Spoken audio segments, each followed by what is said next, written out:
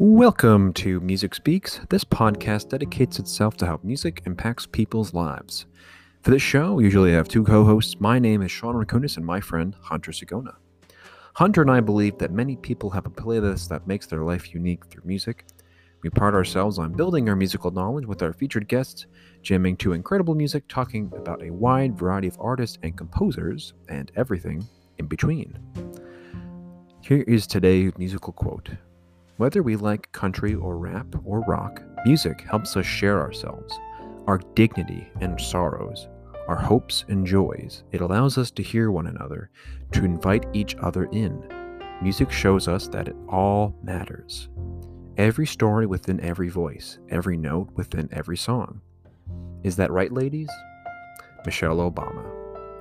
Tonight we will sit down with my friend Meredith Neumann, a DMA student at UConn. Meredith Neumann is a choir master of the Cathedral of St. Joseph in downtown Hartford, conducting the Scala Cantorum and the Cathedral Youth Chorus. She was formerly the director of Connecticut Children's Chorus and the conductor of the Hart Camerata at the University of Hartford. She is a sought-after clinician and festival conductor, and her ensembles are known for their innovative approach to performance and their intense passion for music making. A Connecticut native, Meredith holds a master's degree in music education from the Hart School and has a decade of experience teaching middle school choir in both public and private schools. She is currently pursuing her DMA in choral conducting at the University of Connecticut. In addition to her teaching and conducting appointments, she is an active performer in the greater Hartford region. She is a founding member of the early music vocal ensemble Voce Concitato, specializing in the music of late Renaissance and early Baroque periods. Meredith is also a member of Voce, Connecticut's premier professional choral ensemble.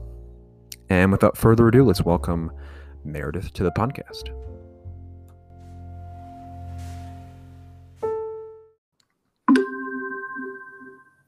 All right.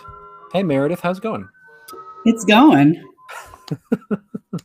The bells have chimed in Hunter's house, and that means it's time for us to start. For those listeners who have been hearing the bells, that is a great time for us to start asking questions to Meredith about her bio. And I want to start right away, Meredith, and I feel like a question that I like to ask teachers is a belief that is always thrown out there is that students can learn from their teachers, but students can also teach their teachers. What would you say you have learned from your students? Well, yeah, I don't know. I love my students. I've learned, I don't know, I'm kind of like my students. I just learned to just be a human, like the animal version of a human, like just tell it like it is, call it like you see it. That's probably my favorite aspect of middle schoolers is just they call it as it is. Okay. All right. And my second question is, as an alumnus of the Connecticut Children's Choir, what did it mean to you to become the director and now former director of the choir? And how did that experience impact your own musical directing? Well, yeah, I joined that choir when I was in fourth grade. And it was an amazing experience for me. I loved every minute. I loved being around other people who loved music as much as I did. A place where you could just love music and just be weird, and that's all good. And it didn't feel weird because everybody was weird, so it was normal. So yeah, that was really awesome. And it really shaped me. And the conductors I had there really shaped me as a musician. Even today, the way I approach music, I can still remember some of the things I learned there. So yeah, and then it's really cool to have the opportunity to do that with more kids. The program certainly has changed a lot. It's been many, many years. But yeah, it's really great to be able to hopefully share something as meaningful with students today. Right. And now as you were in that group then, and now looking back as the director then, how did it feel? Was it weird looking at someone like who was fourth grade, as maybe a fourth grader like you were, and as you were directing, did that sort of remind you of what it used to be like? Because I knew you said that it changed a bit, but yeah, that's interesting. I would actually say not necessarily, because I would say yeah, it has changed quite a bit. The world has changed quite a bit. I think at the time when I was in it, it was very classically focused. A lot of classical music, a lot of traditional repertoire, classic technique, whereas now, and I like both, now it's a lot more diverse repertoire and music and movement, and it attracts more kids, but maybe a different kind of kid, if that makes sense. Right. Yeah. Yeah. So it is different, but I think that's okay. Right. And I think it's interesting that you talk about movement, because that was a discussion that we did talk about with your research project, which we will get back to eventually with your list because of all the videos that you had sent us that involve movement. I'm sure Hunter has a lot of questions about movement too. He's nodding with content and laughing his face off. As also a founding member of the group Voce Concertado, I hope I said it right. Yeah. What was an influential factor for creating the group? And what was the desire to create this group?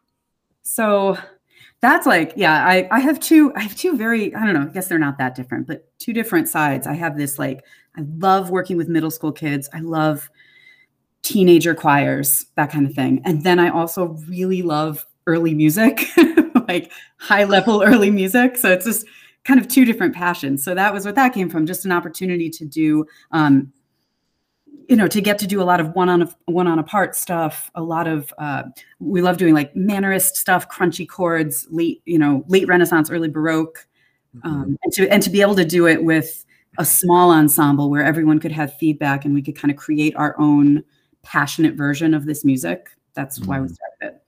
Right. Yeah. Talk about the greats, the Taluses and the Bachs and the Vivaldis. I mean, kids nowadays are pumping those things out.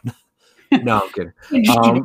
But I just wanted to know, because where did that desire come from? Had you heard other groups at that time and you were like, you know what, I want to sort of explore what these groups are exploring? So I do think I haven't kind of figured this all out yet, but I actually do think it's linked. But the kind of music I tend to like is kind of a very like a primal kind of music, something that really speaks to what I feel is like the instinct to make music. And for some reason, early music feels that way to me. I haven't put my finger quite on why yet, but I'm working on it. But also, when I was a kid, my father was a high school music teacher, and he had like one of those high school choirs that did like, the Madrigal Feast in the winter, right? Like ye old Feast of Madrigals. Yeah, fundraiser. But I think that had a really big influence on me because I heard that music from an early age. I think he got that job when I was in second grade.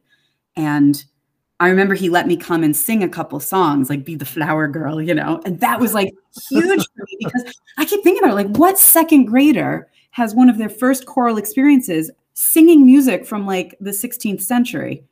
Yeah. That's not normal, So I think it really got in my ear, and I loved it. The first cassette tape I ever bought, loser alert, was Anonymous 4. No, that's not true. Before that, it was Mariah Carey and Boyz II Men, and then it was Anonymous 4, because I am very cool. I just love the sounds. I want to hear fourths and fifths all day long, and I love it. I love the dissonances. I love everything about it. I love the progression of Boyz II Men and then all the way down. It's linked. I really believe it's linked. There's something about, if you listen to like Baroque and early music, it's really easy to sing it in like an R&B style. There's got to be something to that. Right. Yeah. All these things. All of those things. I want to punch the next question over to Hunter because he has a similar question that I usually ask, or Hunter usually asks. I'm not really sure, but Hunter, take it away. Hello. Yes. So my question that Sean has his. I think he was confused reading our little script that we have here. Like he has questions he likes to ask. This is one I usually like to ask for teachers in particular. How did you get started teaching? I mean, we sort of can see already because you have such a musical background, but a lot of people, they like music and they enjoy performing, but they're like, teaching's a no-no. Yeah, mine was the opposite. I thought I was going to be, I don't even think this is real. Like I was like, oh, I'm going to teach English, but I think it was just kind of arbitrary because I was like, I'm good at lots of things, but which says really what I wanted to do was teach. I love teaching. So yeah, definitely teaching came first, which I don't know. I don't know if that was the influence of like, you know, I don't know, not necessarily seeing my father as a teacher. I don't think so. I think it's just kind of like in me. I just really enjoy, I enjoy like motivating people, being kind of like captain of the team, not necessarily like leading, right? But like, yeah, I really like inspiring people to be their best and like making them comfortable enough that that they can just explore and learn about themselves and be authentic. Yeah, I just love it. I love teaching and I love music, and so it just it all sort of comes together. Yeah.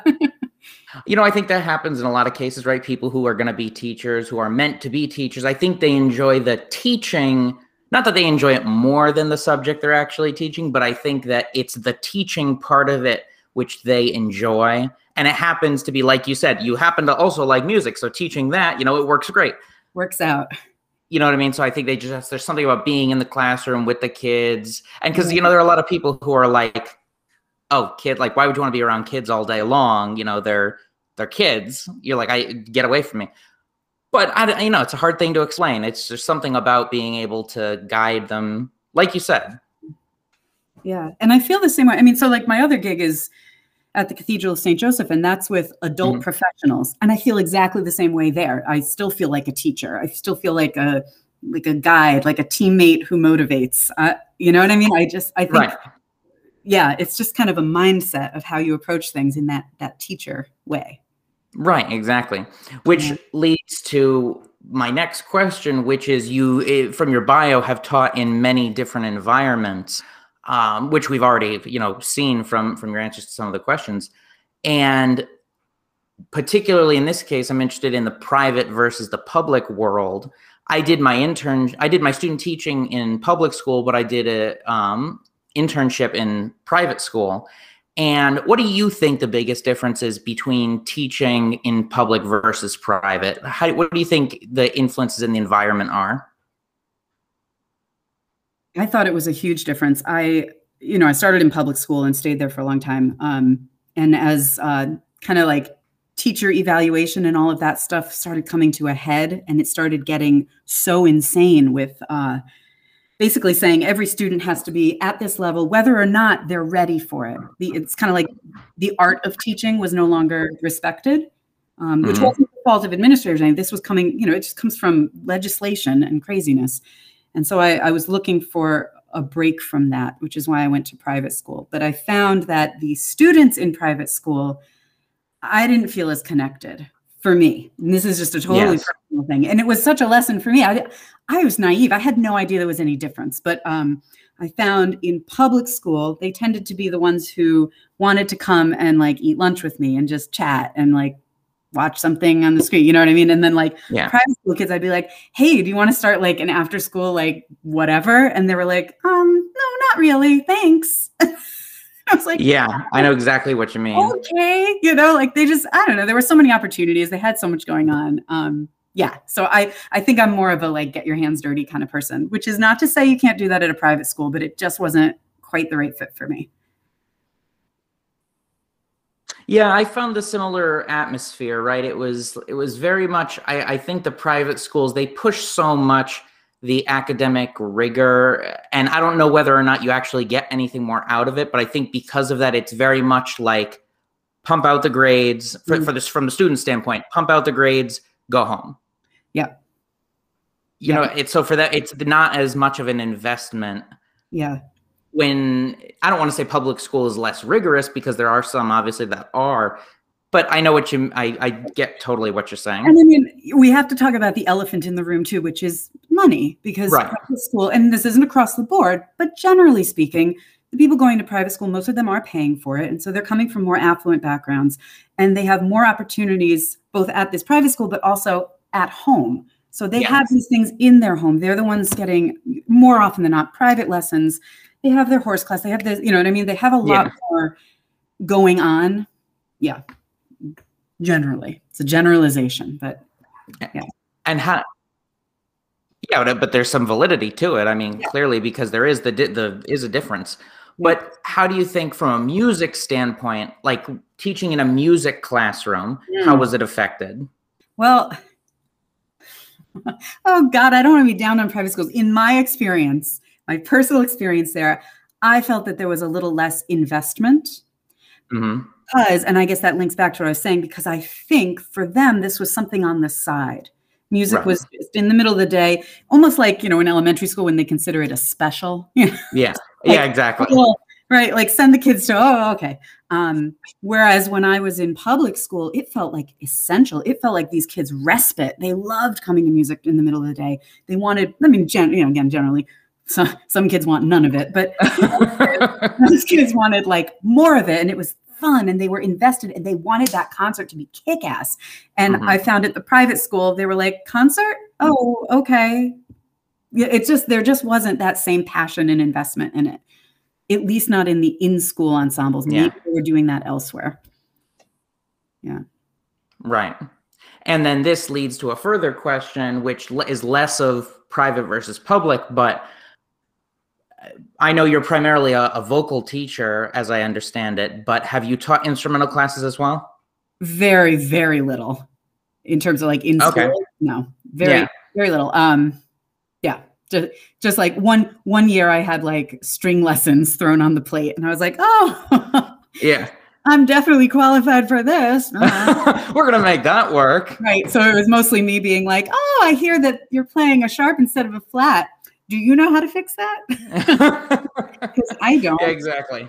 Yeah, that was mostly it. But yeah, sorry. No, that's okay. Which leads to my final question, which is, what do you find in any environment is the hardest part of teaching vocal works? Yeah. Well, and I actually was a band kid. Like I played in the band. I was an instrumental, and there's a huge difference. And there's a huge difference between the kids who participate in band versus who do choir.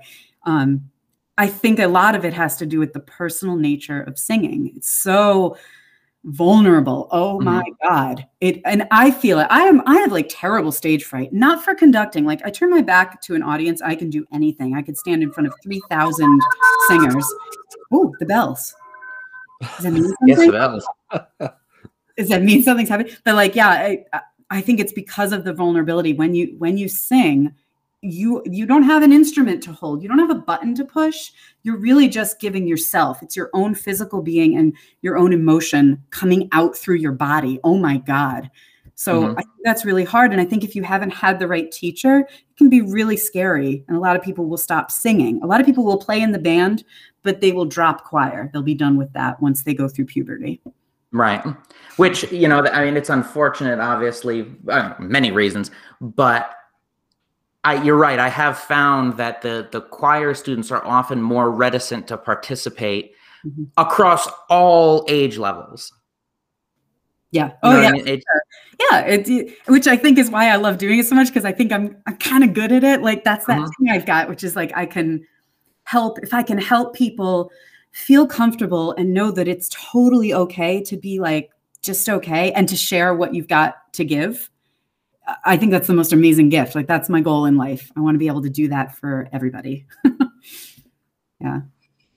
Yeah. No, it's a worthy goal, I think. And it's one we need a little more of from people, just in general, right? Because, they say the arts are sort of the I don't know if you'd call it the window to the soul. That's usually the eyes, but it's a way of expression. And I think, in a very angry world, I think people need to find a better outlet. Yeah. And express, if they are frustrated. The message I hope to give to them is just like, you do you. Like, we can't all be everything for everyone. We don't all have everything to offer, but we each have something we can do. And that's why I think I didn't like even teacher evaluation or No Child Left Behind. There are some things you're going to have to leave us behind for. Each person is not the same. So I suck at a lot of things. And I'm also really, really good at a lot of other things. And it's okay. So we all bring what we can to the table. We bring our pros and our cons to the table. I love choirs because then you just mix it all together. We each cover each other's asses. And in the end, we get an amazing product. That's what I think. Very well said. I wish more people thought that way. And on that note, no music pun intended, we will be taking a quick break sponsored by our friends at Anchor, who help us put the the show together. And if you'd like to support this podcast before we take a break, please go to anchor.com and search Music Speaks Podcast to find ways to reach out to us. And you will find our social media and the ways that you can contribute to this podcast. So without further ado, take a break and be right back. All right, and we are back with my friend Meredith. And Meredith, the first song that we're going to talk about is Song of Hope, written by Susanna Lindmark, and Swedish composer / singer / conductor, creator of the Arctic Light Young Singing Group. And you had mentioned to me that you have conducted every single one of these pieces. You wanted to let us both know that right away. I mean, that's a very important thing to mention, and that's great. That'll definitely cross out some questions. But how were you introduced to Susanna? Well, this is just I don't know. A lot of people always ask like where I get my rep, because I do tend to find interesting repertoire. And I go like, where do you find it? It's not a mystery. It's like this thing called YouTube that we have now. So I pretty much stalk like this group. Yeah, I just like stalk choirs that I like, and so that's how I find rep, and that's how I found this. It was Cantica Chorale, who I love. They do a lot of like funky stuff and like movement and cool stuff. And I saw this piece, and I was like, I want it. I love it. So yeah, that's how I found it. How do you make up the movement in this video? Because the movement in this video is incredible. Because it spans, I mean, when I watched it, I was like, wow, there's so many ages of young children to older children in this video.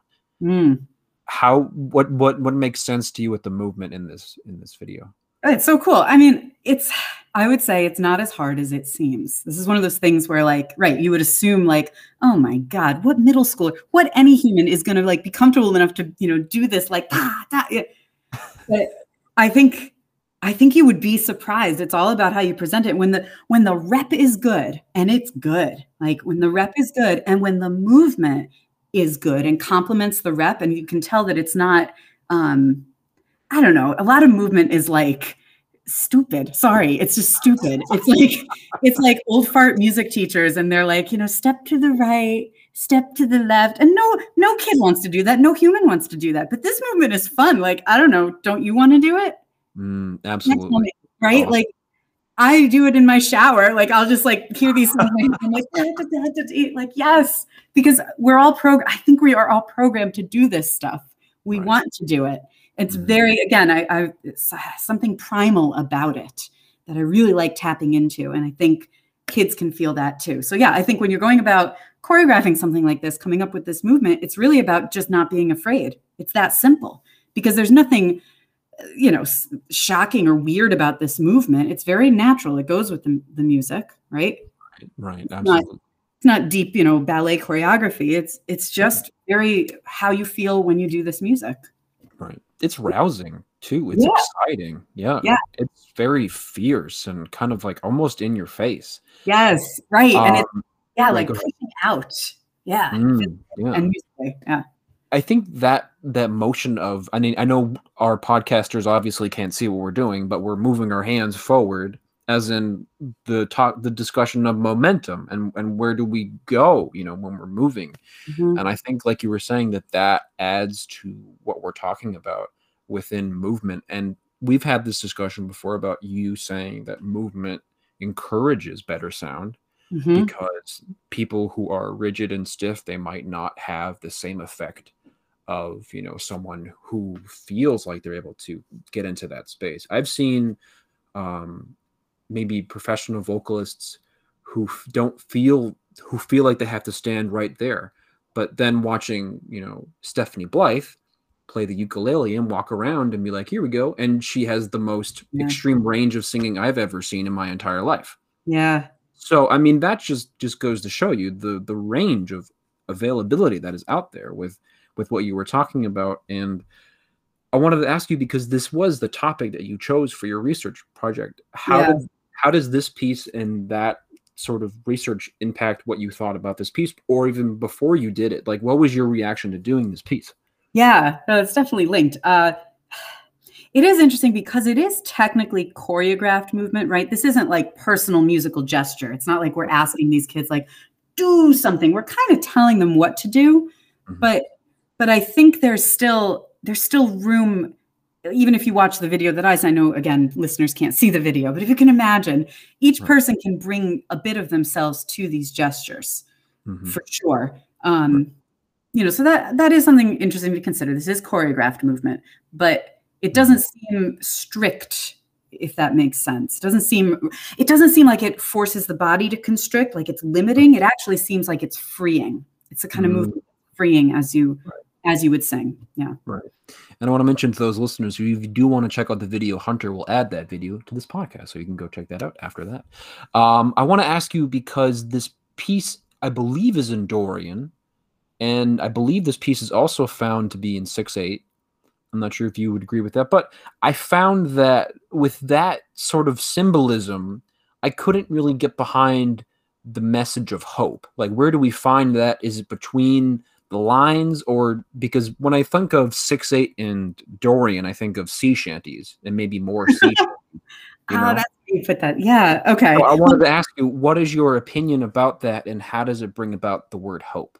So this piece actually has, you're right. There is a lot of 6/8 in it. There are also a few measures of mixed meter. Like it's a mix. So there are some measures of 5. Okay. Da da da da da da 4 5 da dee da da dee da da, then 3 da dee da dee da da. So I think that helps it be a little less shanty-ish. You know what I mean? Certainly, like the accompanying rhythm has a bit more of that da da da da da da da da da da da, where it's like shifting between the macro of like a 2 and a 3. Right, do you know what I mean? So it's not to like go to the bar,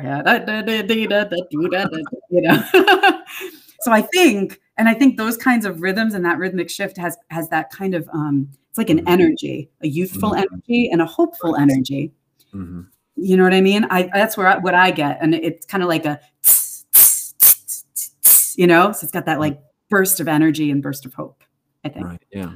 Cool. I'm glad you mentioned that. Now, speaking of another composer who I am so excited to hand it over to Hunter, because when I handed it over to Hunter, I was like, woo, because I love this song so much. I wanted to give Hunter a chance to talk about it. So Hunter, take it away. Loved it so much. He actually wrote woo in the script. I saw insert woo here.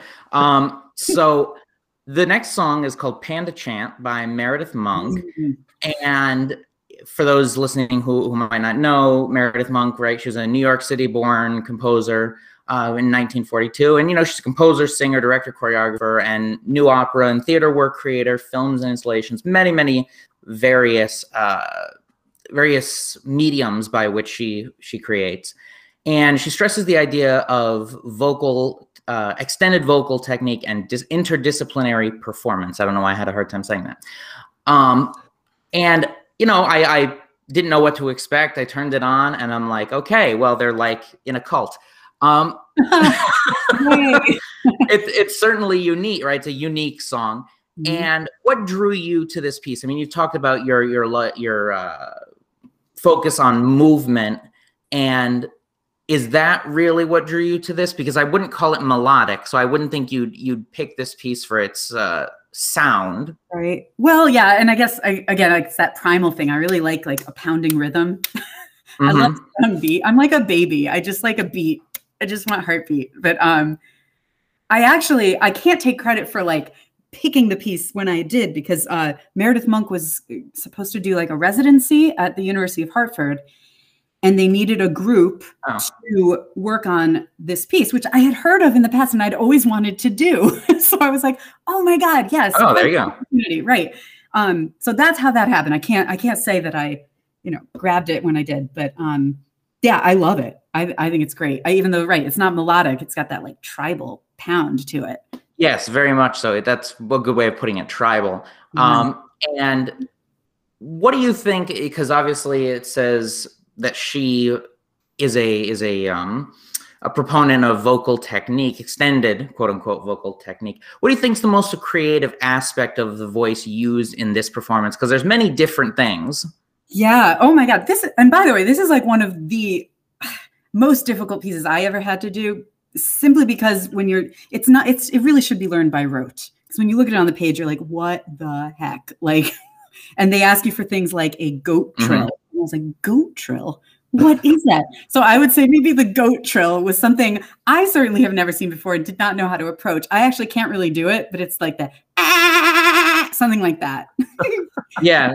You know, and then that one girl in the background in the top row. I when I said cult, I had a different song in mind. We'll get to that later. Okay. But yeah, there's the row with the girl in the back, and she did that, and I was like, what? It's crazy. And like, yeah, we actually did this piece in a circle, which was how, you know, her assistant worked with us on it and recommended it. And I wouldn't have thought of it. It was kind of cool. So when you're in the circle and you're going right and left, the circle slowly like shifts. It's very cool. But it also gives this neat impression of like one goat trill calling to another across the circle rather that's clever.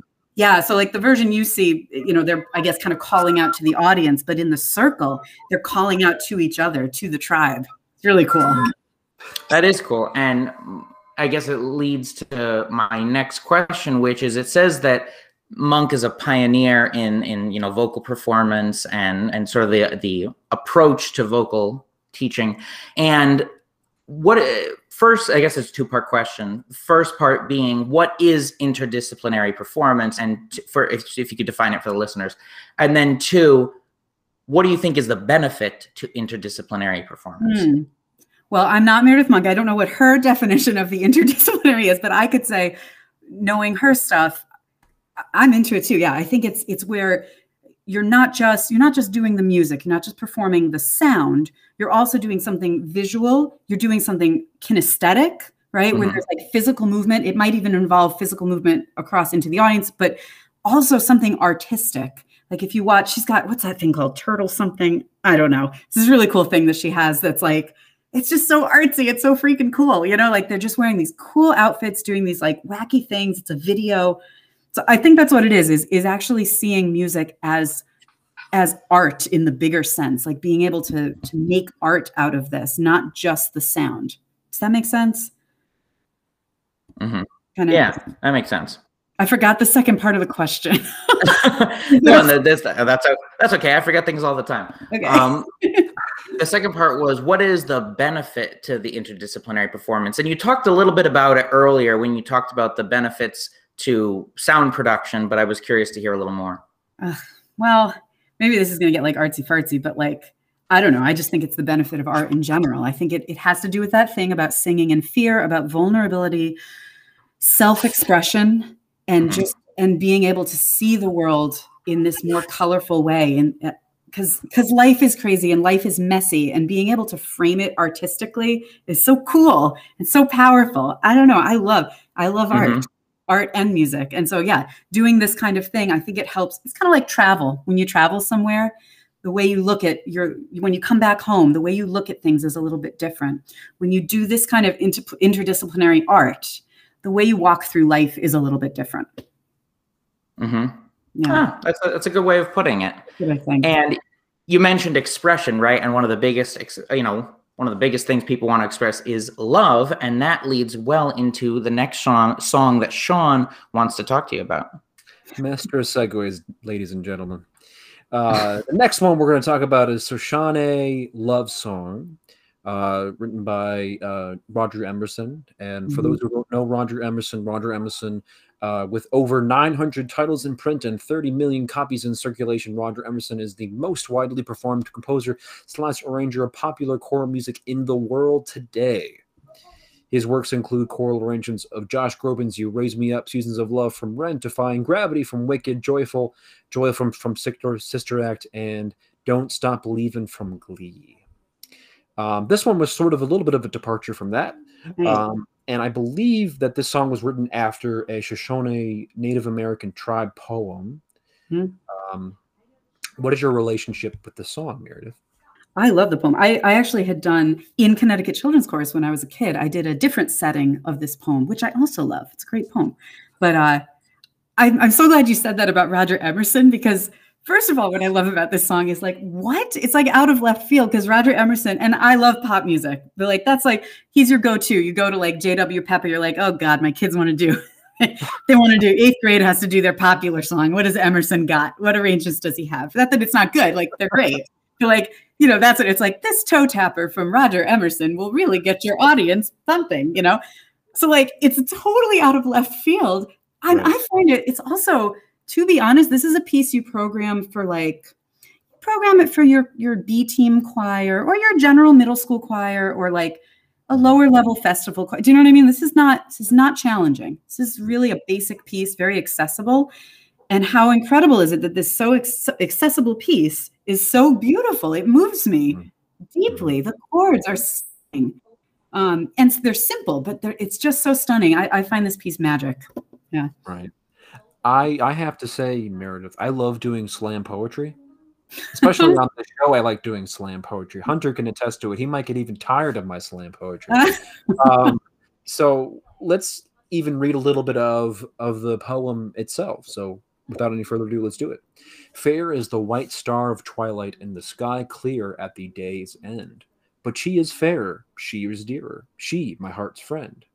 Far stars and fair in the skies bending, low stars of hearth fires and wood smoke ascending.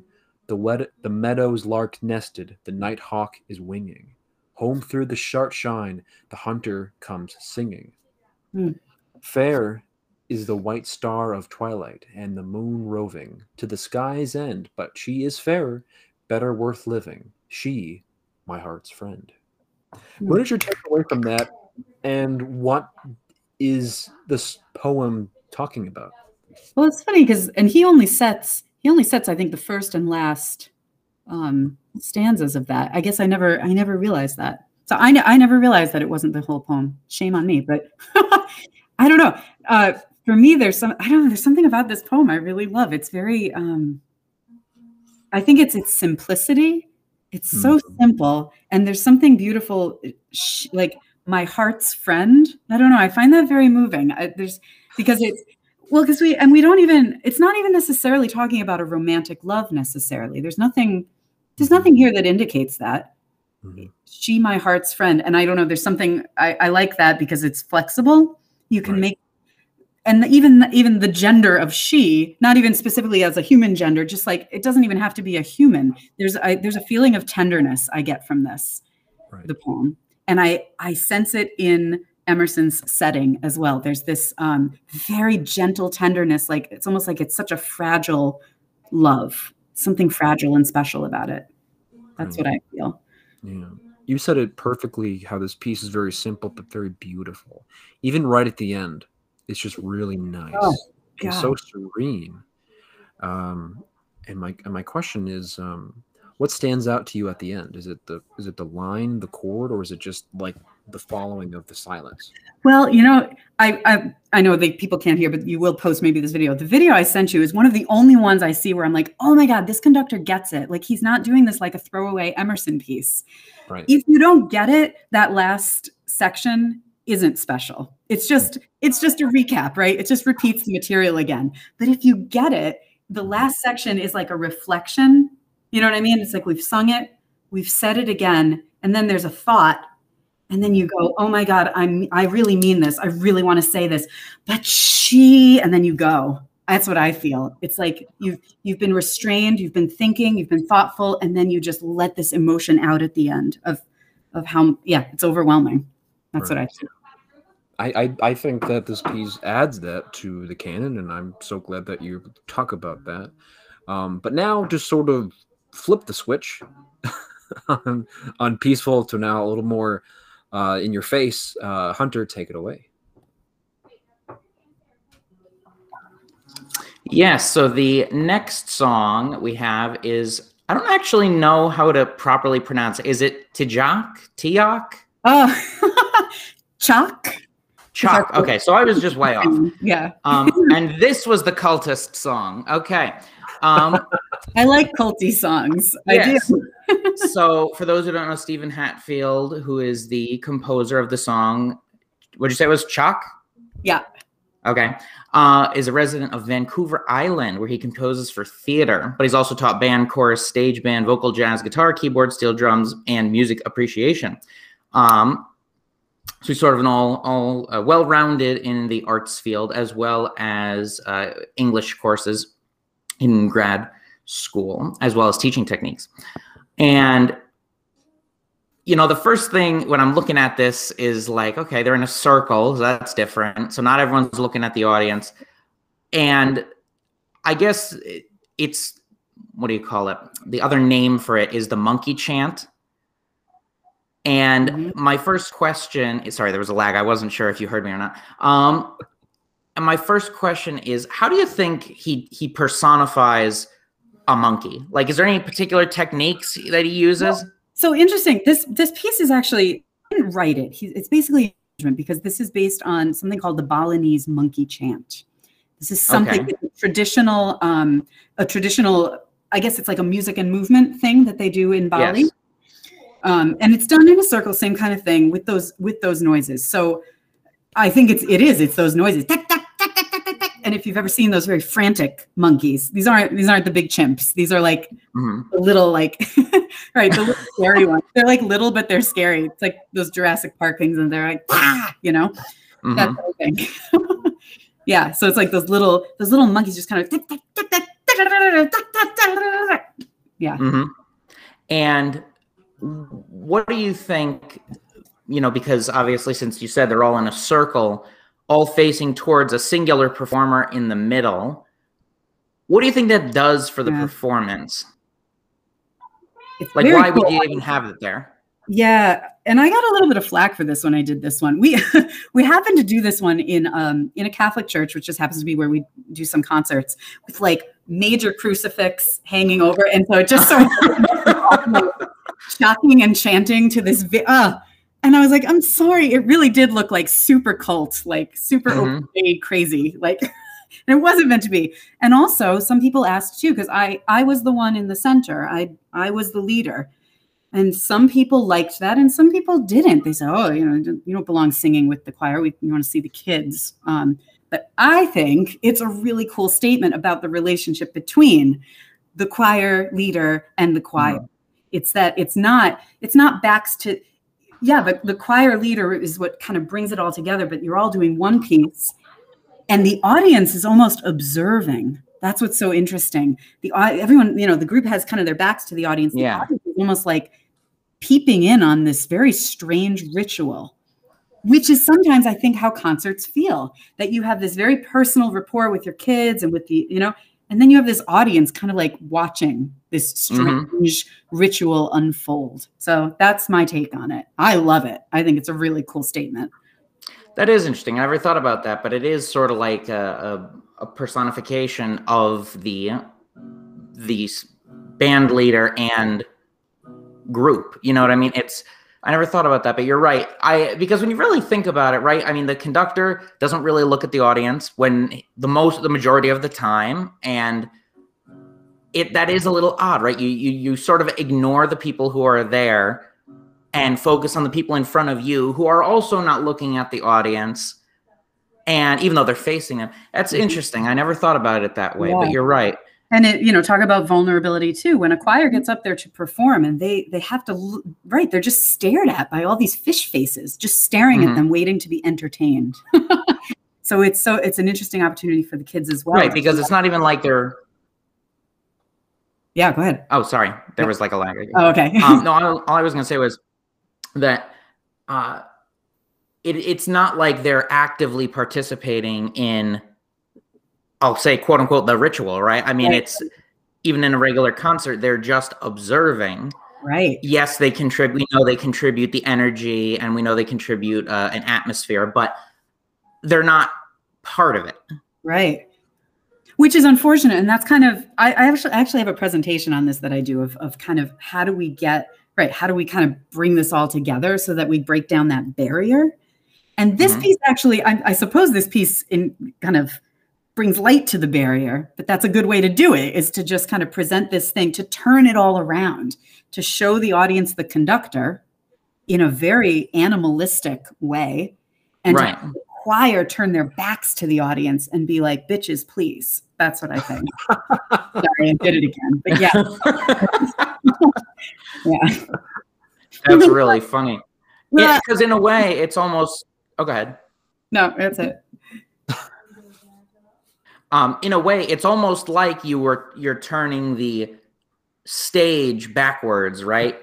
As if they're on the other side looking at you as the conductor, seeing, because obviously conductors, you're signaling while you're conducting to your subordinates or to the rest of the group. Sometimes those faces are animalistic, but so it sort of gives them the insight into what is it that you would be doing if they could see you. And it's really cool that it's not a classical piece, because it's, like you said, it's kind of personifying. It's not, it's representing it as the relationship between monkey leader and monkey tribe, of how that works. Yeah. Yes. And if for those listening who are thoroughly confused about what we're talking about, the link will be posted. So you may go and be confused for yourself.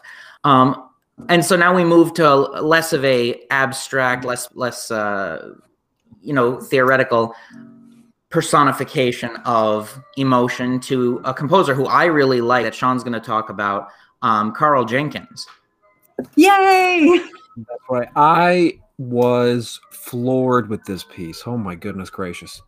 Kayama, which is written by Carl Jenkins, who is a Welsh instrumentalist and composer, who I asked Hunter to listen to, which I already know that Hunter probably already knows this one.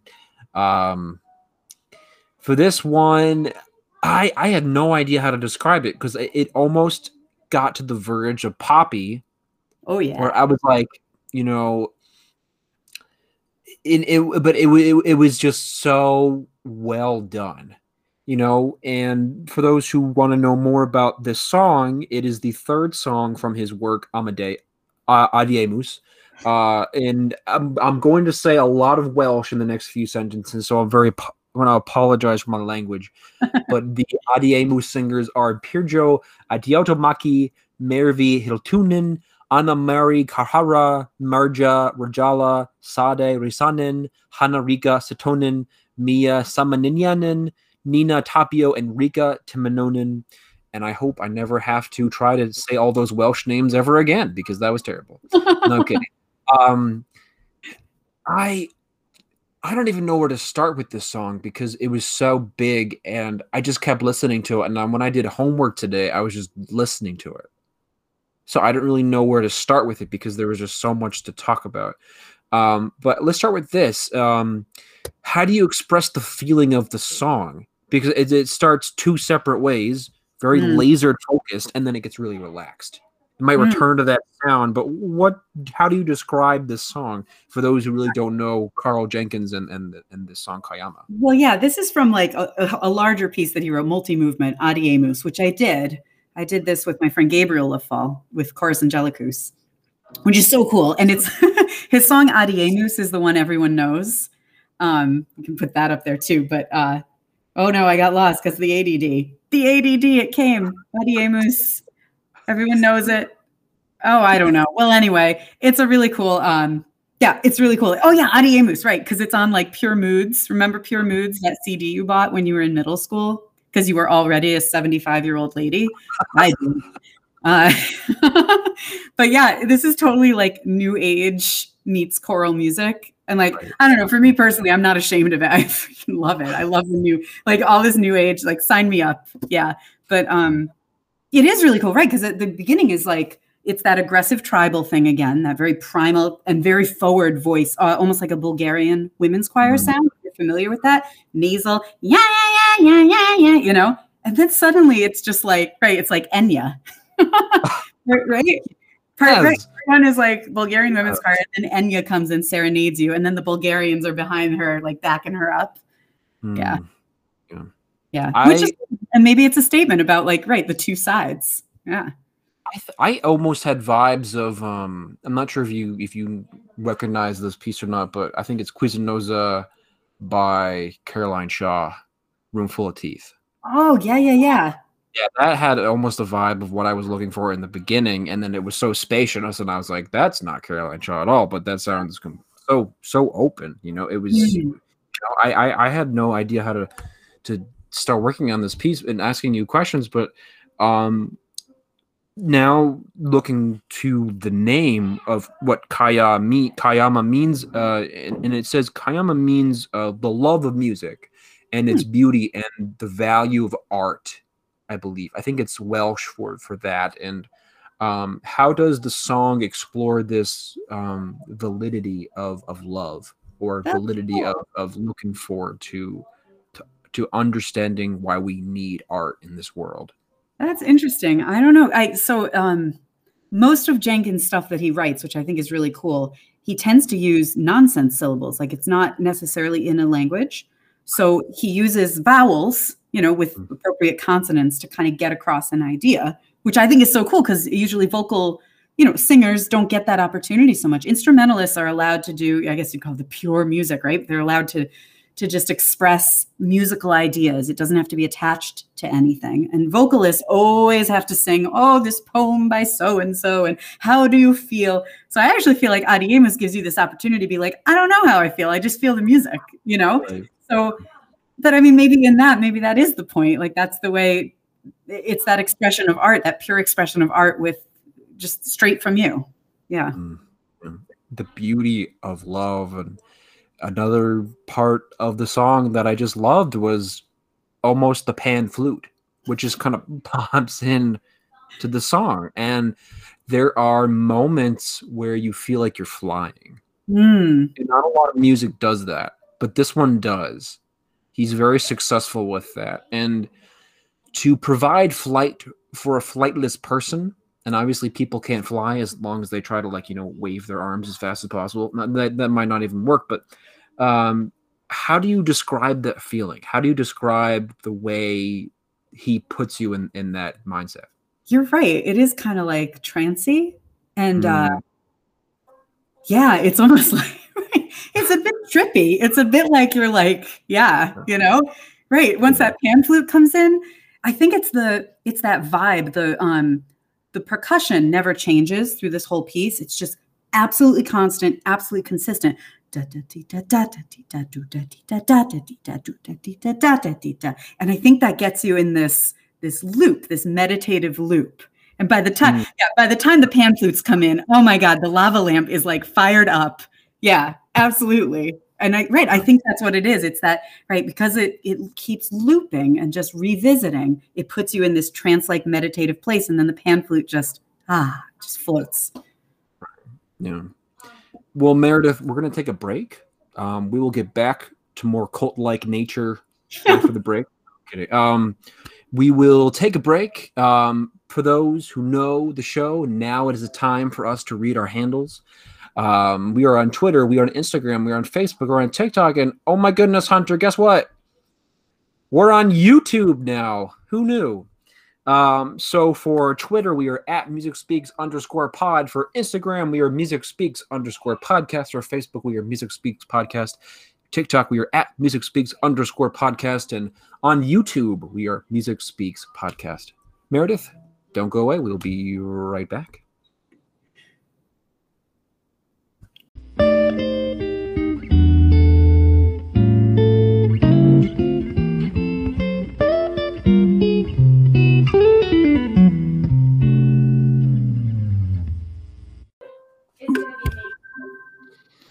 All right, and we are back.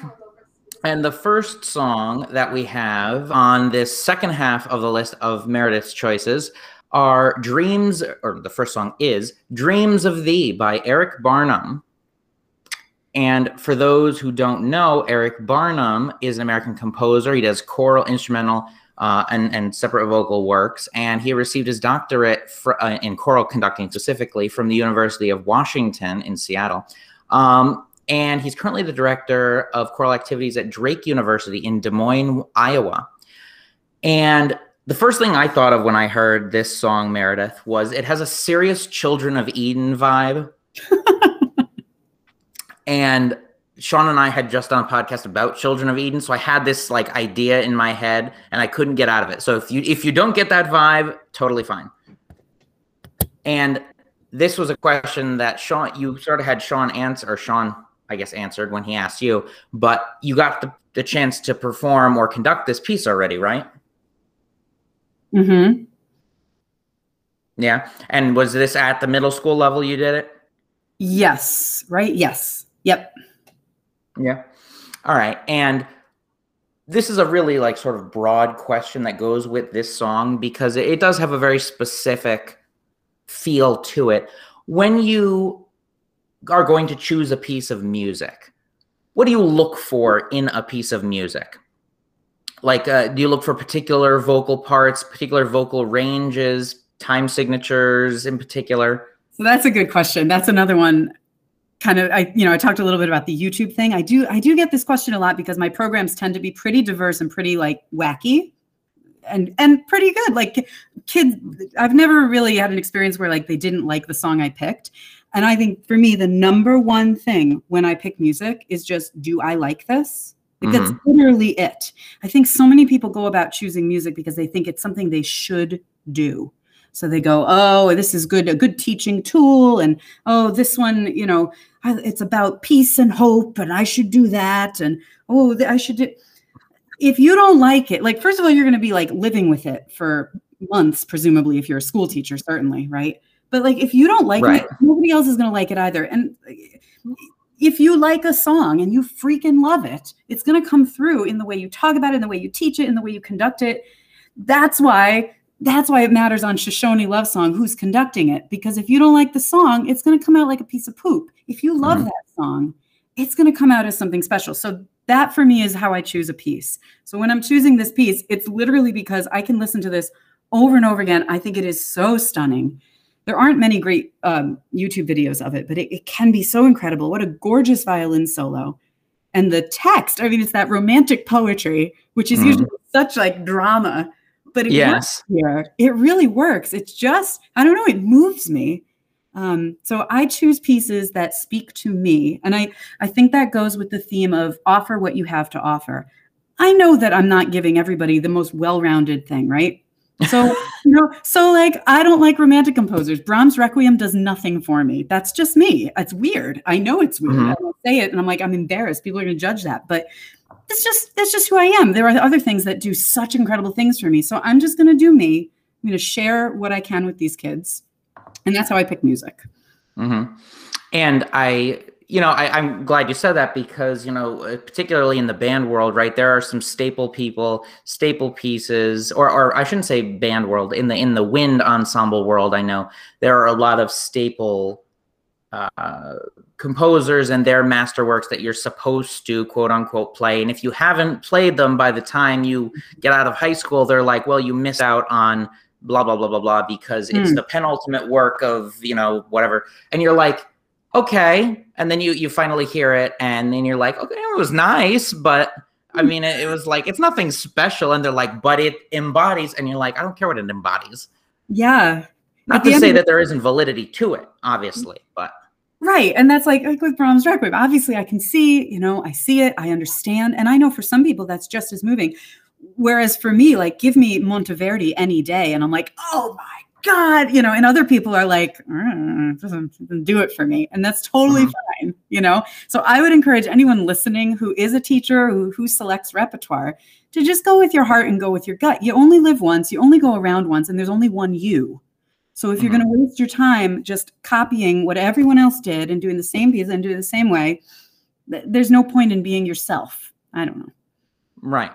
And, that's something I find that in the teaching world in particular, across all fields, particularly the more artistic fields, or rather, I'll say the non STEM classes, that's a concept that's very difficult to balance, right? Because as teachers, you are supposed to instill the love of everything that's come before, right? Or at least the things that we learned that for us got us interested in the field.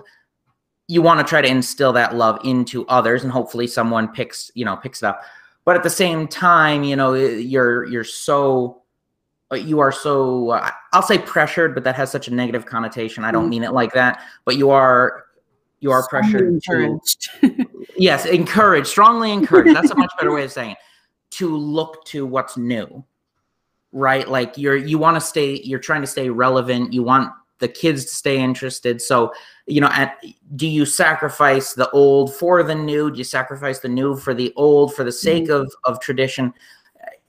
it's a very difficult balance. So in terms of like picking repertoire, I find that's something very, because if you're in like, let's say a public school, a semester, you're only going to, for those listening, you usually have 2 concerts, right? Most people are where you have a winter and a spring, and you play what, 4 or 5 pieces, or you sing 4 or 5 pieces.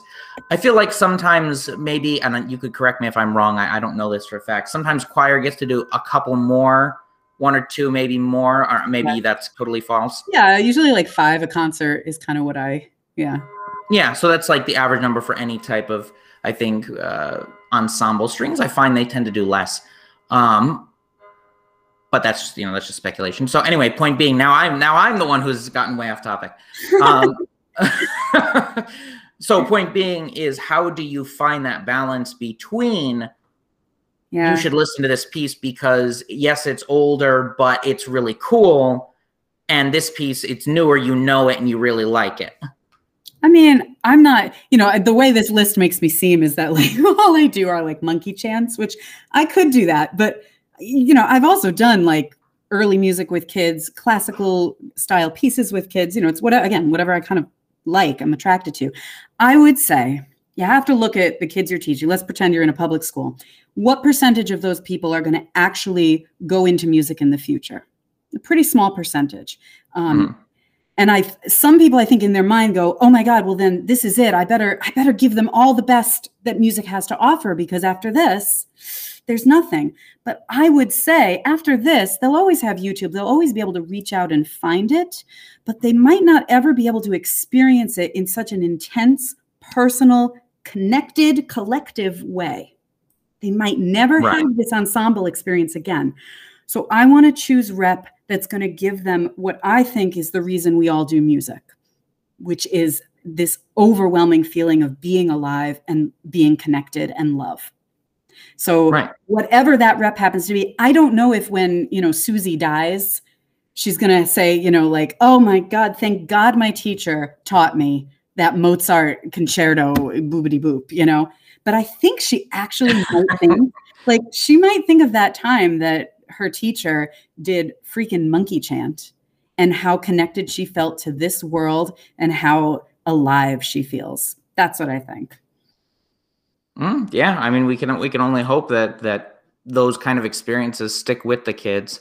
With classical music, I do want to say that, because it sounds like, again, I'm like trashing classical. I believe in that experience in classical music as well. It's just that I believe that it's about that kernel, the essence of it, before it's about all the fluff around it of what it is, if that makes sense.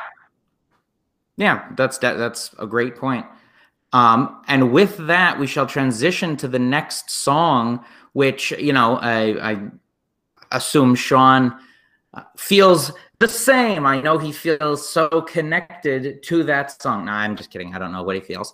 He's currently moving rooms. But you know what? Before while he's getting set up, I do have one more question for you, and that is, I guess it's not really for this song in particular, but for all the songs that you've chosen, are there any that you've chosen and you thought they were a good experience, but you might hold off on doing them again? That's interesting. Well, I don't know. I mean, I can't think of any in particular right now, but I suppose there is something of getting not tired of a song, but like, you did that. You know what I mean? Like, you've done it. Like, I'm not sure I would do Chalk again. It would be cool to do it again. Like, it was fun, but it'll never be what it was that time, because that time it was like so scary and so exciting and so challenging. And now it would be a revisiting. Sometimes that's like welcome, and you're like, oh, old friend. And sometimes it's like, okay, yeah, we do this, we do that, So yeah, I don't think I stand behind all the choices. I would do them all again, but I do try, like, anytime I try to never do the same piece twice, which is really obnoxious. I don't know why I do this to myself, but I try to just explore new music as much as possible so that I don't get stale and I don't stop learning and growing. Yeah. All right. And with that, speaking of not getting stale, Sean? That's right. So next on, we're going to talk about 900 Miles with Philip Sylvie. He writes that he grew up in rural Pennsylvania, one of 10 children born to an elementary school principal and a registered nurse. And he says that my mom, she knew I was musical by the way I could not stop swaying on stage when my kindergarten class performed. I started playing piano in 2nd grade, tried to quit a couple of years later, but had to stick with a 3-year commitment I made with my folks. He writes, good thing I did. He says, I remember during opening exercises in 3rd grade, sitting on the crowded carpet with my legs crossed, loving the sound of all of us singing White Choral Bells and 3-part canon. In 6th grade, I sang my first solo in Gershwin's I Am Biding My Time, wearing a too big for me cowboy hat supplied by my hippie generation music teacher, Mrs. Holsinger. Yes, Singer was right in her name, and that's what he writes for this song.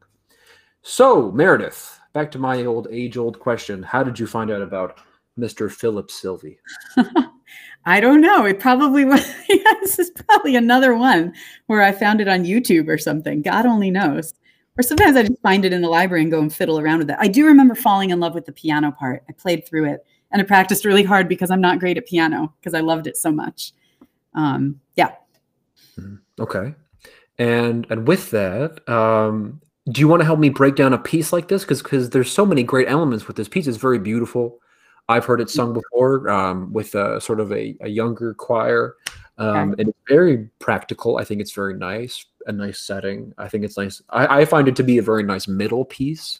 A nice ender beat. I find it's like kind of like nice, sort of like a nice, totally a middle piece. Yeah, like a nice like turkey, lettuce, tomato, all that sort of like 900 miles, making a sandwich sort of thing. But how would you describe this piece to someone who didn't really know it that well?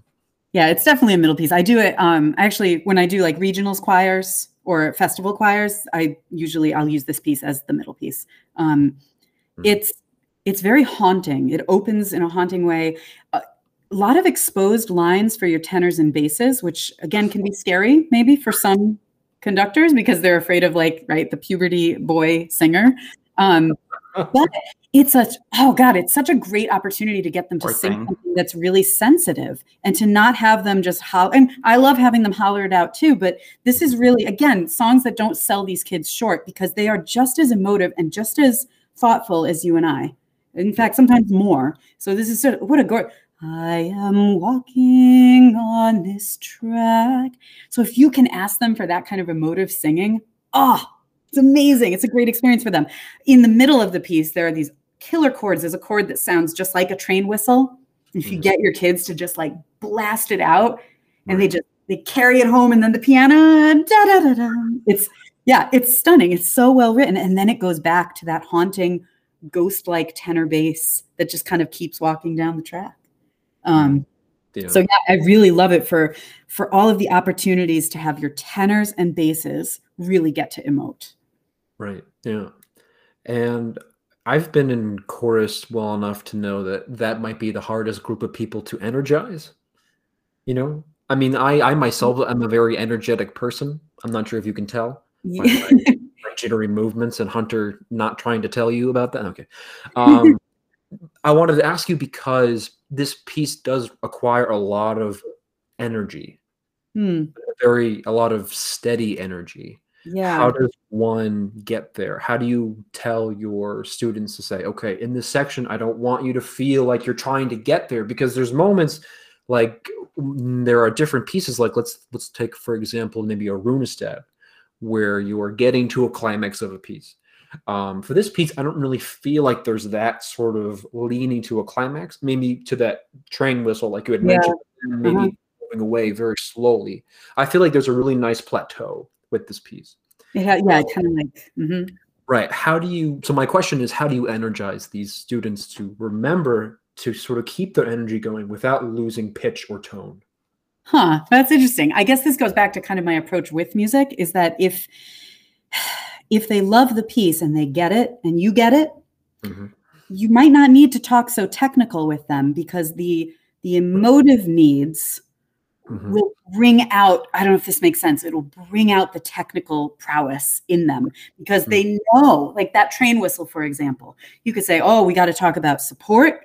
we're going to have to talk about the vowel. We're going to have to talk about the breath, you know, or you can just talk about the whistle and you can be like, it's got to sound like a freaking train whistle. And you got to just, and then you just got to plow. And then you show them with your gesture and with all of your being. And you go, oh my God, sell it. Go, go, go.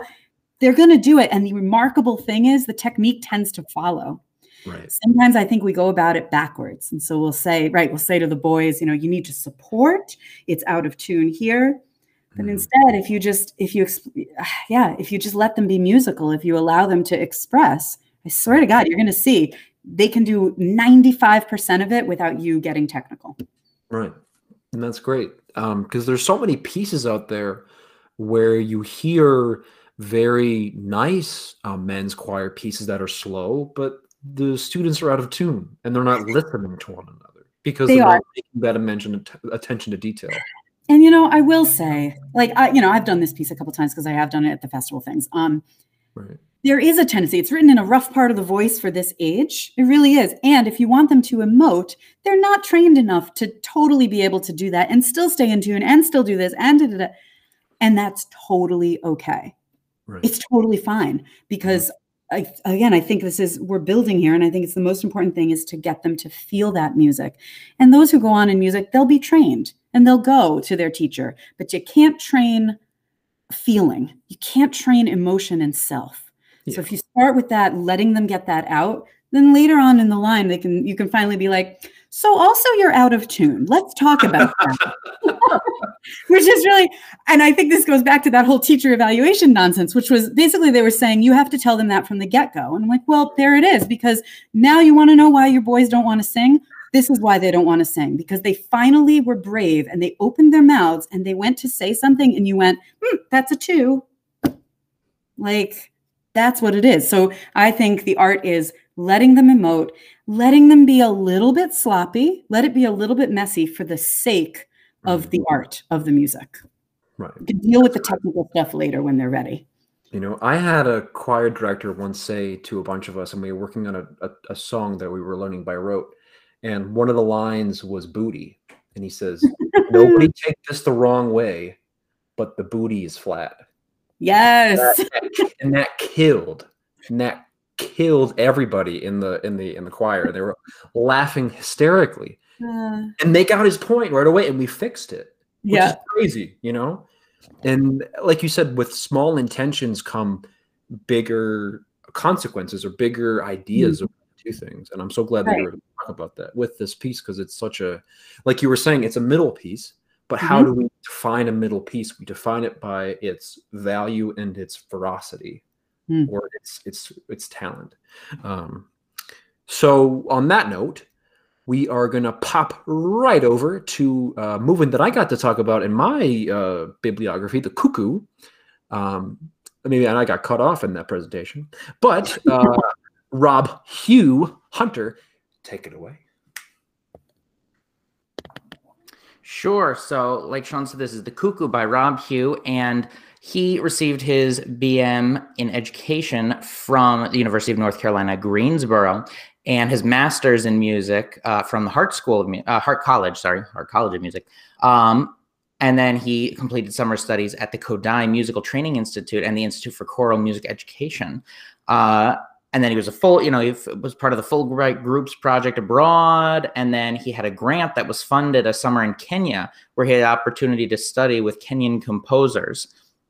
And he then received the Individual Artistic Award in Composition from the Connecticut Commission on the Arts, and then returned to Kenya to continue his study of African choral music. And he has been commissioned to compose music for choirs of all ages.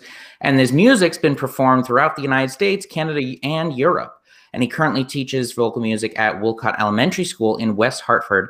And in '93, he was selected as West Hartford's Teacher of the Year, which is very cool, because actually, I think I know someone who might actually teach at that elementary school. So I should ask them, but I can't remember who it was. That's a shame. But anyway, it's like, well, it was totally, a tangent. So with his background in studying African music, it works well with the conductor of this particular video that we watched, which is Rollo Dilworth, who also happened to be a conductor and educator from North Park University, but he studied African music as well. That was a big focus of his.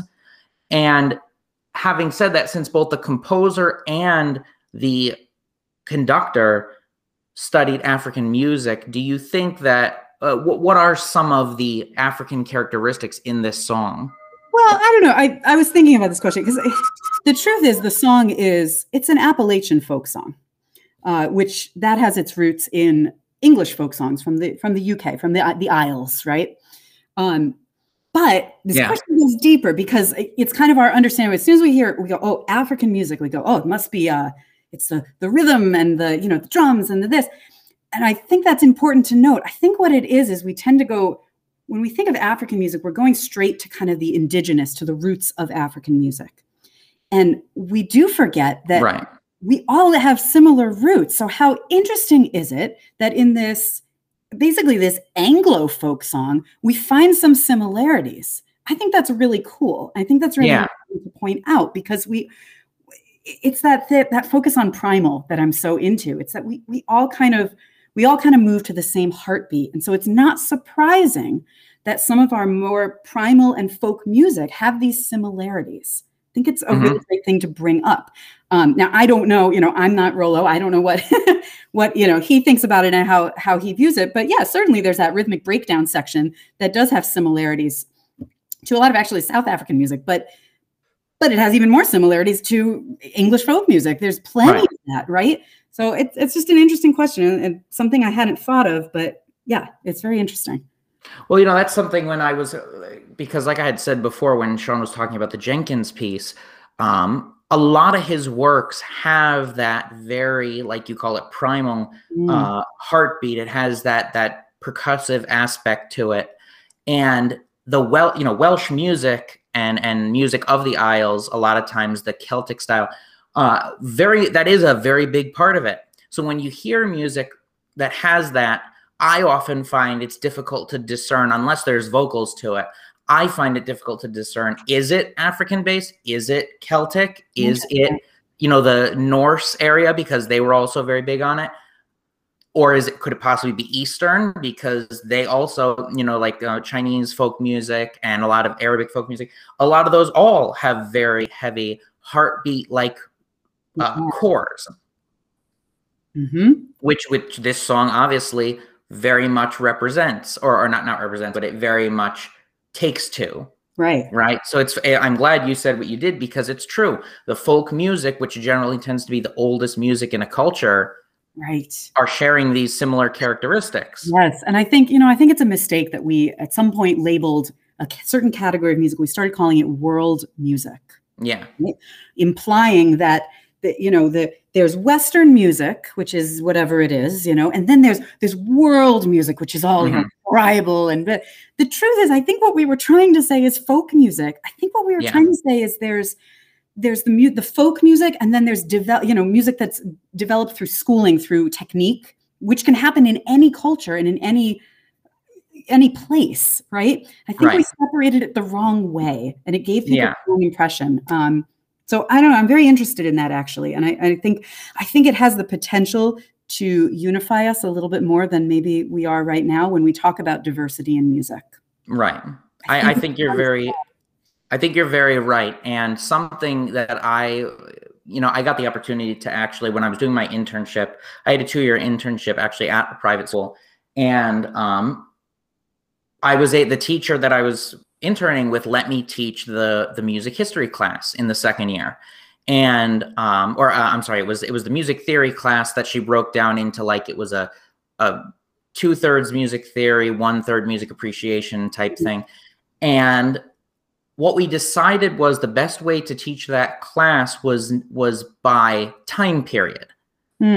Right. So I mean, and this is not like a unique view, but we talked about the age of antiquity first. Then we talked about transition into the medieval era, into the Renaissance, on and on until the modern era. And I found that we did talk about the different places. We talked about the age of antiquity in Egypt, in Greece, in ancient Rome, in we didn't talk so much about Eastern culture, but when we're looking at a lot of those places, the students, they didn't see a lot of a difference between those places, which is sort of to your point, right? I mean, it's not really about the place, it's about the time period, right? Because like you said, we all have similar roots if you go back far enough. So there should be similarities in the base of our culture. And it's about the time period, and it's also about the, I guess, the genre. You know, let's say early music, right? Let's talk about Tudor music. Let's talk about Tallis. Let's talk about Tallis. So you've got Tallis. Everyone loves Tallis. So Tallis is writing in a schooled style, right? A developed style where there are rules and techniques. And he's writing high art music, choral music. At the very same time, we have folk music going on. We have people dancing in carols in rounds and doing da-dun, da-da-da-da-dun, da-dum, ba-da-da-da-da-da-dun, da-da, right? There's the sea shanty. Yeah, ding dong merrily on high, dun dun da da da da da, ya dum bum ba da da da. That sounds like modern pop music. Slash also can sound like the same chords that you might hear in South African music. Slash, we're talking about two different genres going on at the same time. Always, even today, we have the classical and the popular, and that's okay. I just think we need to talk more about it so that we understand that there's not one culture that only does folk and popular, right? And then the Western culture only does the high art and, you know, whatever. Right. It's not true. All cultures are doing both concurrently. Right. And are capable of both. It's, I think it's an important topic to get into someday. Yeah, no, I definitely think you're right. I mean, my other major is Italian. And so when I talk about certain things in Italian culture, one of the things I try to bring into it is music when I'm teaching. And, you know, we see the same thing, right? I mean, if we want to say quote unquote Western music, who were the big composers of really the 16th and 17th centuries? A lot of them were Italian, right? And they were composing this very high art material, but at the same time, still present today, but it was being developed at the same time where this very, it was the music of the peasantry, right? It was the folk music. They had the accordions, they had the bagpipes, they had, right? I mean, it's all these very folky instruments that they were using to make music. They didn't really care what Vivaldi was doing because they figured, I'm never going to do that. But there was a section of culture who said, I don't care what the peasants are doing. I'm never going to do that. But they were all on the same continent, in the same country, possibly even in the same town. And it's running concurrently. And born listening to that same heartbeat, which is what powers the rhythm behind all of our music, I believe. Right. Definitely. Yeah. And, oh, sorry, what were you going to say? No, it's cool. I just love talking about it. Yeah, I find it very interesting. Before I pass it to Sean, my only other question was, the song is called The Cuckoo, right? And much like the monkey chant that we had in the other song, how do you think Hugh tries to personify the cuckoo in this song? I thought that was cool because that wasn't something I had thought about. You know, it is a folk song. The melody exists already, but it is a cool point. It could be in those that little like dee, dee, dee, dee sound. Right. Yeah, very staccato rhythm. Yeah, that's really cool. So I'm glad you brought it up because I had never thought of it that way. And you're totally right. I definitely think that's in there. That little naggy, like, nee, it's in there. Yep. Right.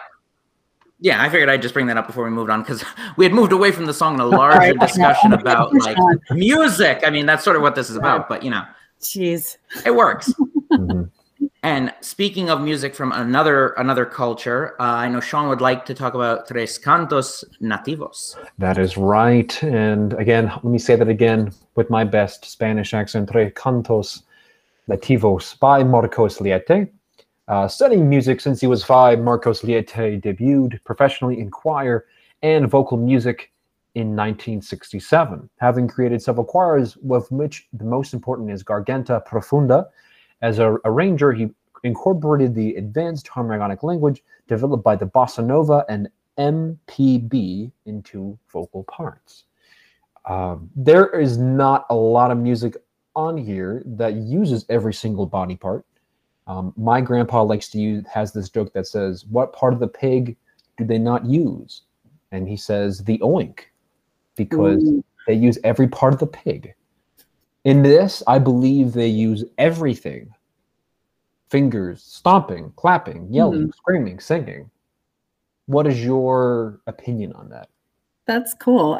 So, you know, I actually did this piece. I do it with like my own choreography that I made up.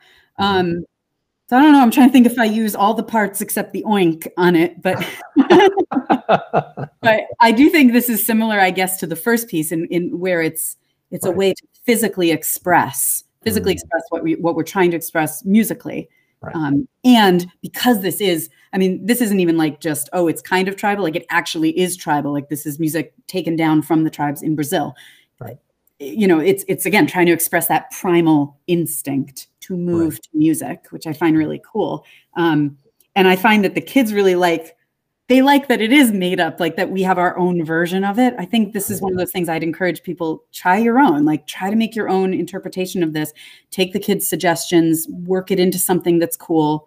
Yeah. And I definitely like, in terms of movement, when you're making your own movements, often you'll have a really stupid idea, and you are absolutely right. It like is legit stupid. Like I think it would be like, oh, there's no such thing. Like, nope, there definitely is a such thing. Like I've seen myself in the bathroom mirror and I'm like, oh my God, what am I thinking?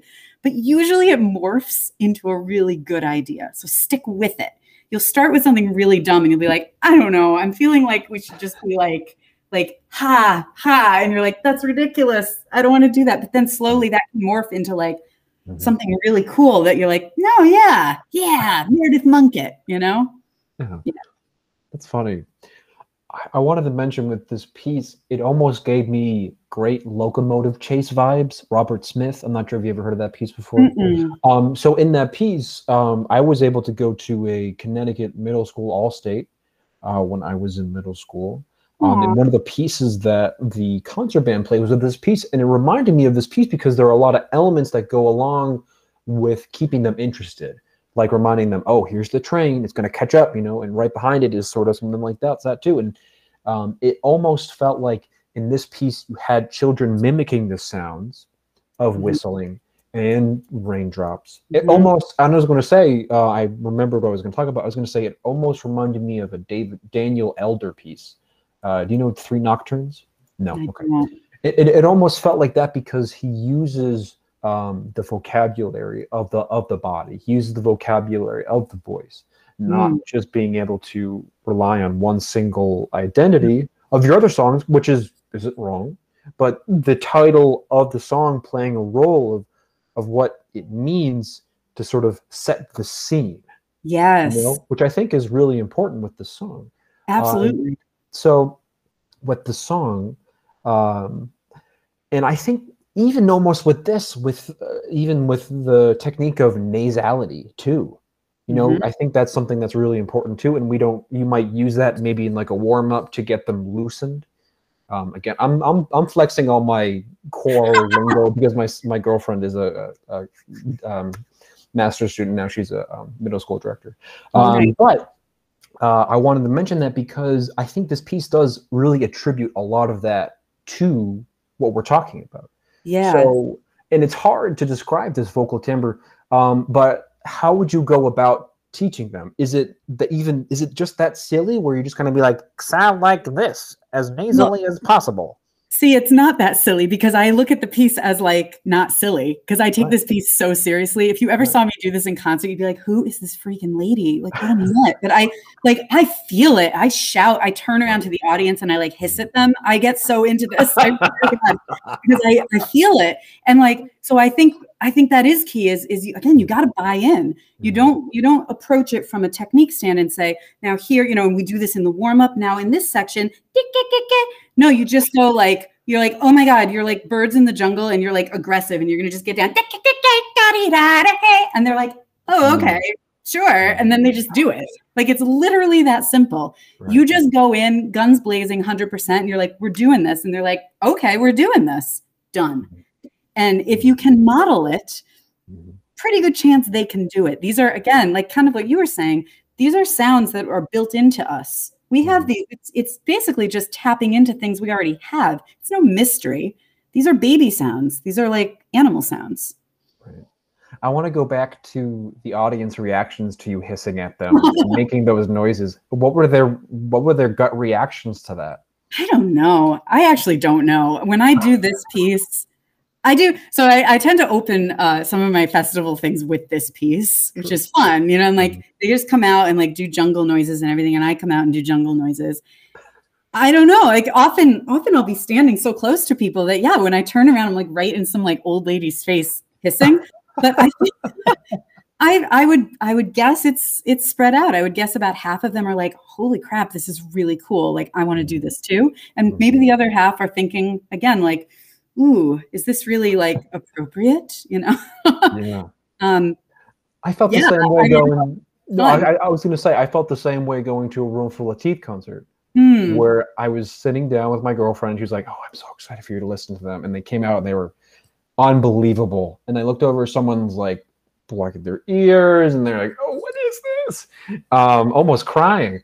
But I love that. I love that there is that distinction. But I also don't like it because then how do we build upon that? How do we get them to that next level? Which also they might not want, and that's another great discussion to have too. There's this great Onion article. I laughed so much because I'm actually one of those people. I'm like that person in the audience who's like, oh God, don't come up to me. Oh, don't insult me. Like, oh God.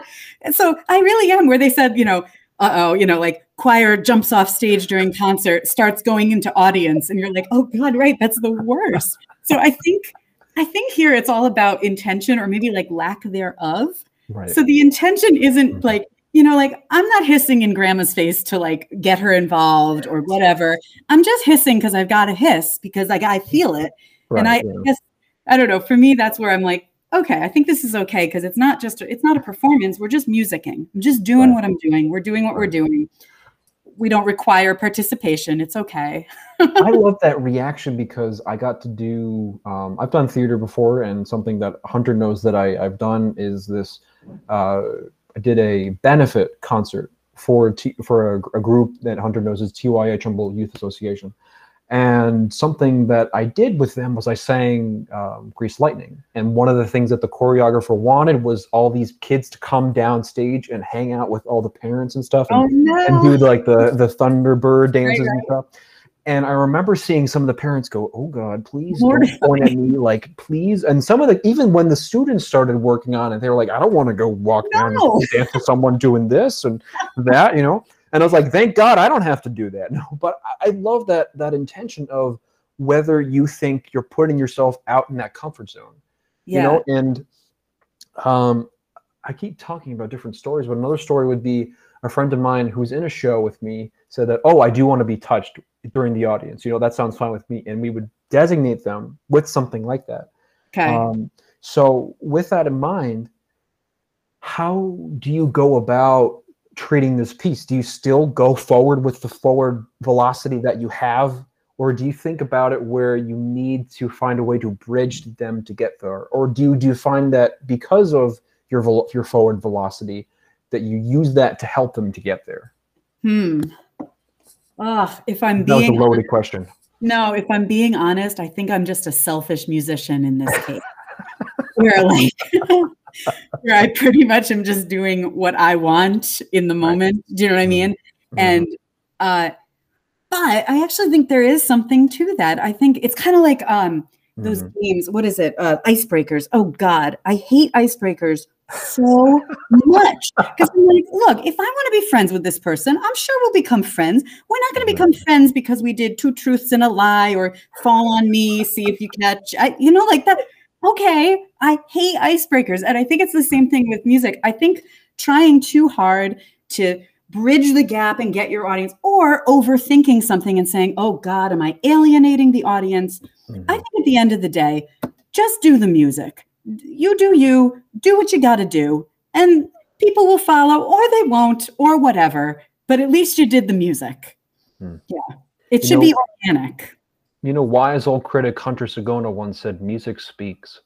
Music speaks. I have never gone back on those words ever. So, Hunter, you want to lead us into the next song? Indeed, I certainly can. It's nice to hear about any wisdom I have. All right, so the next song is "Stand Together" by Jim I'm going to butcher his last name, Jim Popoulis. I think it sounds Greek, so I think that's how you say it. And he's a composer, orchestrator, and conductor for many genres. And it says he looks to bridge the classical world and contemporary rhythms, voices, and computer technology. So that's certainly a goal, and something I think that is becoming more popular now.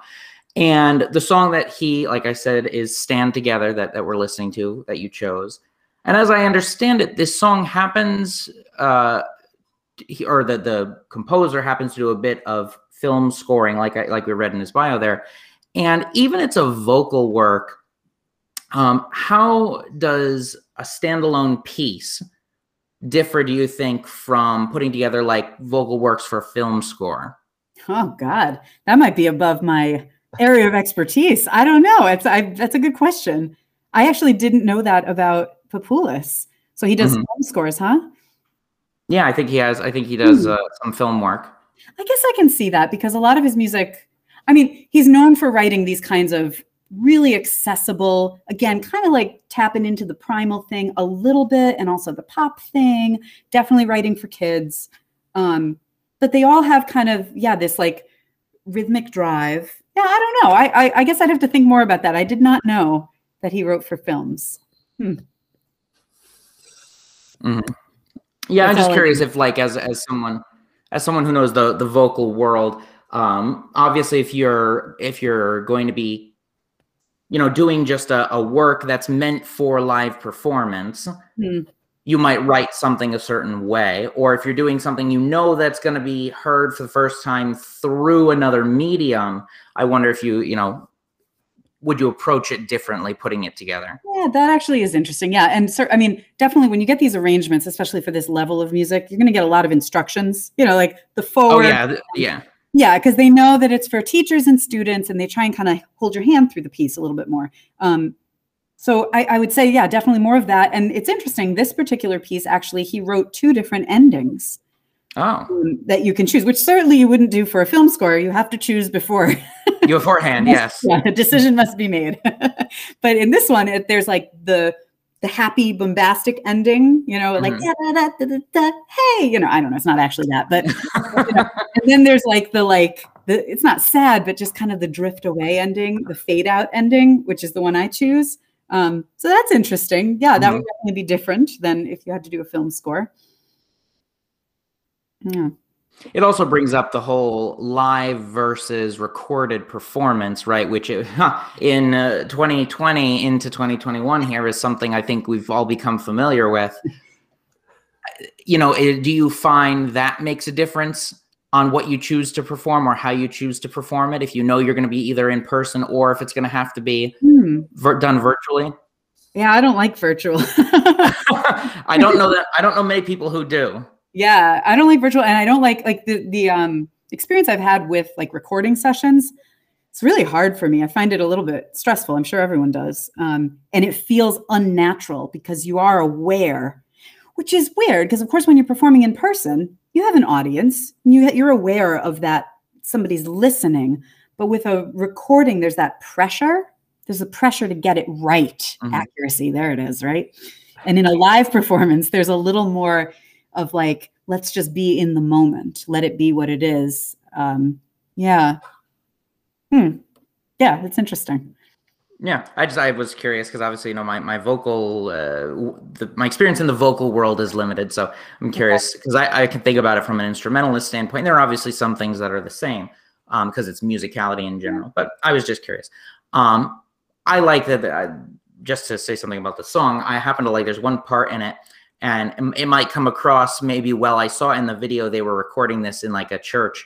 I bet it would probably sound cool in a very large open space, but there's a part where like one voice is swelling and the other one is continuing to move, and then it happens again, and it almost creates like this little not echo effect, but I don't know. It's just cool to have the one more stable sound, and then you have the continued movement underneath it. Yeah, and actually, the video I sent you, that is my choir. That's the children's chorus doing it. we had to. Oh, really? I did not catch on to that. Yeah. So that's me long ago with short hair, but, and brown hair. Those the days.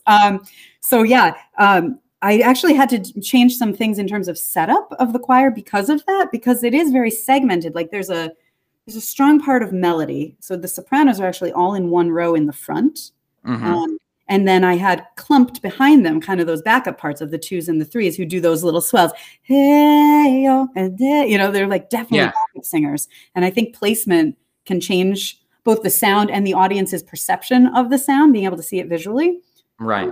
And also in that large space, being able to pick up that melody line, we had to bring that section forward. So yeah, those are all considerations. Yeah. And since you mentioned placement, and since I now know this was you doing it, although in retrospect, looking at the video, it says your name right there. So I guess I'm just a moron for not noticing. But what was your reasoning for having the group in the back start in back and moving them forward? So actually, that performance is the same concert where they did Chalk. So well, I noticed the church, so I thought that might have been what it was. Church with the crucifix of craziness. Yeah. So they had just been in Chalk formation, and so it had to be a transition. And so what I did is I had like a military maneuver. Yeah, and I had just the front row sopranos come down, and then I said, back rows, just get yourself at least to the edge. And then as the music kind of pumps up into verse 2, we can like step forward, and it kind of makes it goes with the music. It goes with the feeling. Yeah. Yeah. Does it create any vocal effect within the space or for the listener? I don't know if that one did, but maybe for the listener. Again, I think visually, it's not necessarily that it's going to change the sound, but just seeing it can call your attention to what's happening musically. Yeah. That makes sense. Yeah. No, it does. And one more thing before we say goodbye is this song in particular, of all the other ones that I listened to of your choices, seems to be the most about control. Like obviously all music needs control. You must have control, but this one in particular, it seems like it could be the kind of song where they'd want to just sort of belt it out and you start to lose some of the musicality, starts blaring or you strain your voice. How do you keep students in general, and it doesn't necessarily have to be just for this song, but how do you keep students in general from keeping their volume in check? Making sure that the fortes are fortes and the pianos are pianos. That's cool that you notice it. Again, I approach it not from the technical standpoint. I don't necessarily speak in those terms even. I don't even say forte and piano, not because they can't understand it, but because I think there's a better way. So it's more from modeling and what kind of expression we're trying to get across. Specifically in this song, you're absolutely right. The girls in the front started getting almost too poppy, a little aggressive because they loved it so much. And then I'm like, oh, I know you believe it. I know. And then I was like, could we, I think it would be more powerful if we kind of float it, if it's just a suggestion. And just saying that changed their sound. You can even hear it. They just kind of float. It's like, So it's more inviting rather than pushing a message. They got that. So rather than dealing with technical issues again, rather than speaking specifically about vocal production, you talk about the kind of message we're trying to send. It immediately will change their sound and the way they're sing it. So I suppose that sort of answers my last question, which I sort of just thought of. Do you find that the current music that kids listen to I imagine it does have an influence on how they start to sing. And obviously a lot of pop music, it's a lot of belt voice, right? So that's not always the sound you're looking for. It might work, but in a song like this, is it always the best? Did you find you had to combat any of that? Yeah, sometimes you do. And sometimes you'll get a singer audition and you can hear they've got that belty sound. But I don't know, for me, I always look at it as like something in the arsenal where it's like, okay, when we need that, we've got it. I know I can go to so-and-so and she's got it, you know? And then with that person, you just explain like that's that sound for this right now, back it off. Again, you'd be surprised. It's not that difficult, especially if you're doing it honestly and openly and approaching it from the place of the music. they can understand that. And actually for people who are belters, it can be hard to get rid of that because it's very vulnerable again. Yeah. Go into a head voice. So you have to work out that relationship with them of like, it's totally okay that you're going to feel really shaky. You're going to feel really weak and you're going to feel like ghosty and it's totally fine. If you feel that way, you're doing it right for this kind of mood. Yeah. Right. And I feel like with guys in particular, if they have to use like either their falsetto or some sort of head voice, might be a little like, not that they're going to fight you on it, but like you said, it's exposed. It does feel very open, airy. So there may be a little bit like, do I really want to do that? Yeah, for sure. I actually love getting my like changed voice boys to sing, like really pushing them to sing out, because that's a good place to start, because then they just get it out. But I think if you've built a rapport with them, if they trust you, then they trust you to be musical and artful around you. I think that's you build that safety and trust, and you don't do it with the games. What are those games I hate? I forgot. The icebreakers? Icebreakers. Oh my God. You don't do it with icebreakers. You do it because you are vulnerable in front of them, because you stand in front of them and you just go, here it is. This is it. And they're like, okay, I can get behind that. Here's mine. Like, yeah. Yeah. That's because I hate those two. I remember when I went to college, the first day at orientation, that's what they do, right? They split you up. And you do it in class every start of the school year. But I remember specifically in college, they split us up. We went into our groups and they were like, okay, guys, here's what we're going to do. You're going to carry the other person. And you're like, no. Like, why do I have to? Right. And also, I'm not carrying you. I don't know you. Right. I don't know you. And I actually get really angry that anyone would ask me to suddenly trust and carry this person that I have no reason to. But how beautiful would it be if I developed that naturally, and then it wasn't even, no one had to ask me to carry them. Of course I carry them. Of course I will. It should be developed. I also don't do warm-ups. Don't tell anyone or tell everybody. I don't do warm-ups usually. No. I don't know if I even believe in them, because I think you can teach that kind of stuff through the course of the rehearsal. To some extent, I do understand the value, but I think it's the same kind of thing. It's this like phony baloney, like pretending that we're making music and this is how we build community. And we always start with the stretch, and it's like, or we don't, or we just make music. We could do that. We could just make music, and then we could just like move during the music, and that would be our stretch. We could just do it for realsies. Right. And, I think that's a very choir. I think that's a very choir-based thing, because instrumentalists, you're going to then rely on the instrumentalists themselves to warm up the instrument. You're like, they won't always. So you sort of have to sometimes, because you need them. If you play a wind instrument, or specifically a wind instrument, you're not going to warm up a timpani, but you need them to sort of get the instrument going. Right. So in that case, but I could totally see in your world why that's not going to fly. Well, and certainly before the voice teachers come after me, certainly vocally there are things you have to warm up as well. But with the voice, you have to remember these people are walking throughout their day, talking, interacting, whereas your band students are not. The instrument isn't their body. The instrument has not been walking around all day. The instrument itself needs to warm up. In addition to their chops, if you're a trumpet player, you're not walking around going, I don't know. Maybe Sean does that. Maybe Sean does that. Is that your secret? I don't know. But yeah, I think we need to, technical exercise is one thing, but this whole concept of warm up, of team building, if it doesn't happen naturally, then I don't think it's real. I think it's BS. And I think it'll come out in your sound. Yeah. Yeah. And they won't, they won't really believe. The idea is for them to leave the classroom believing it also. And if they know it's only in that classroom, then it's not, like you said, it's not real. Yeah. They know when I look at them, and they know it's real because it is. I mean, it's that simple. Right. Exactly. Yeah. Just do what you like and be real about it. Don't lie. That's it. It's very, very true. Yeah. And on that note, I would like to thank you, Meredith. You've been a very, very insightful guest. I really enjoyed having these discussions with you, and especially our discussion, about the primality and the historical aspect of it. I find it very interesting. Yeah. So I want to thank you for being on, and then I'll pass it over to Sean. But thank you, and we certainly hope to see you again. Yeah. No, this was a lot of fun. I have never done a podcast before. It was fun to have. It was fun to have you on. So, Sean? Yeah. Thank you, Meredith. That was so informative and so interesting. Wow, what an interview. Okay. I have a lot to think about now, which I think should be the end of a podcast. So I want to thank you, and we'll see you next time. So Yeah, sounds good. See you around.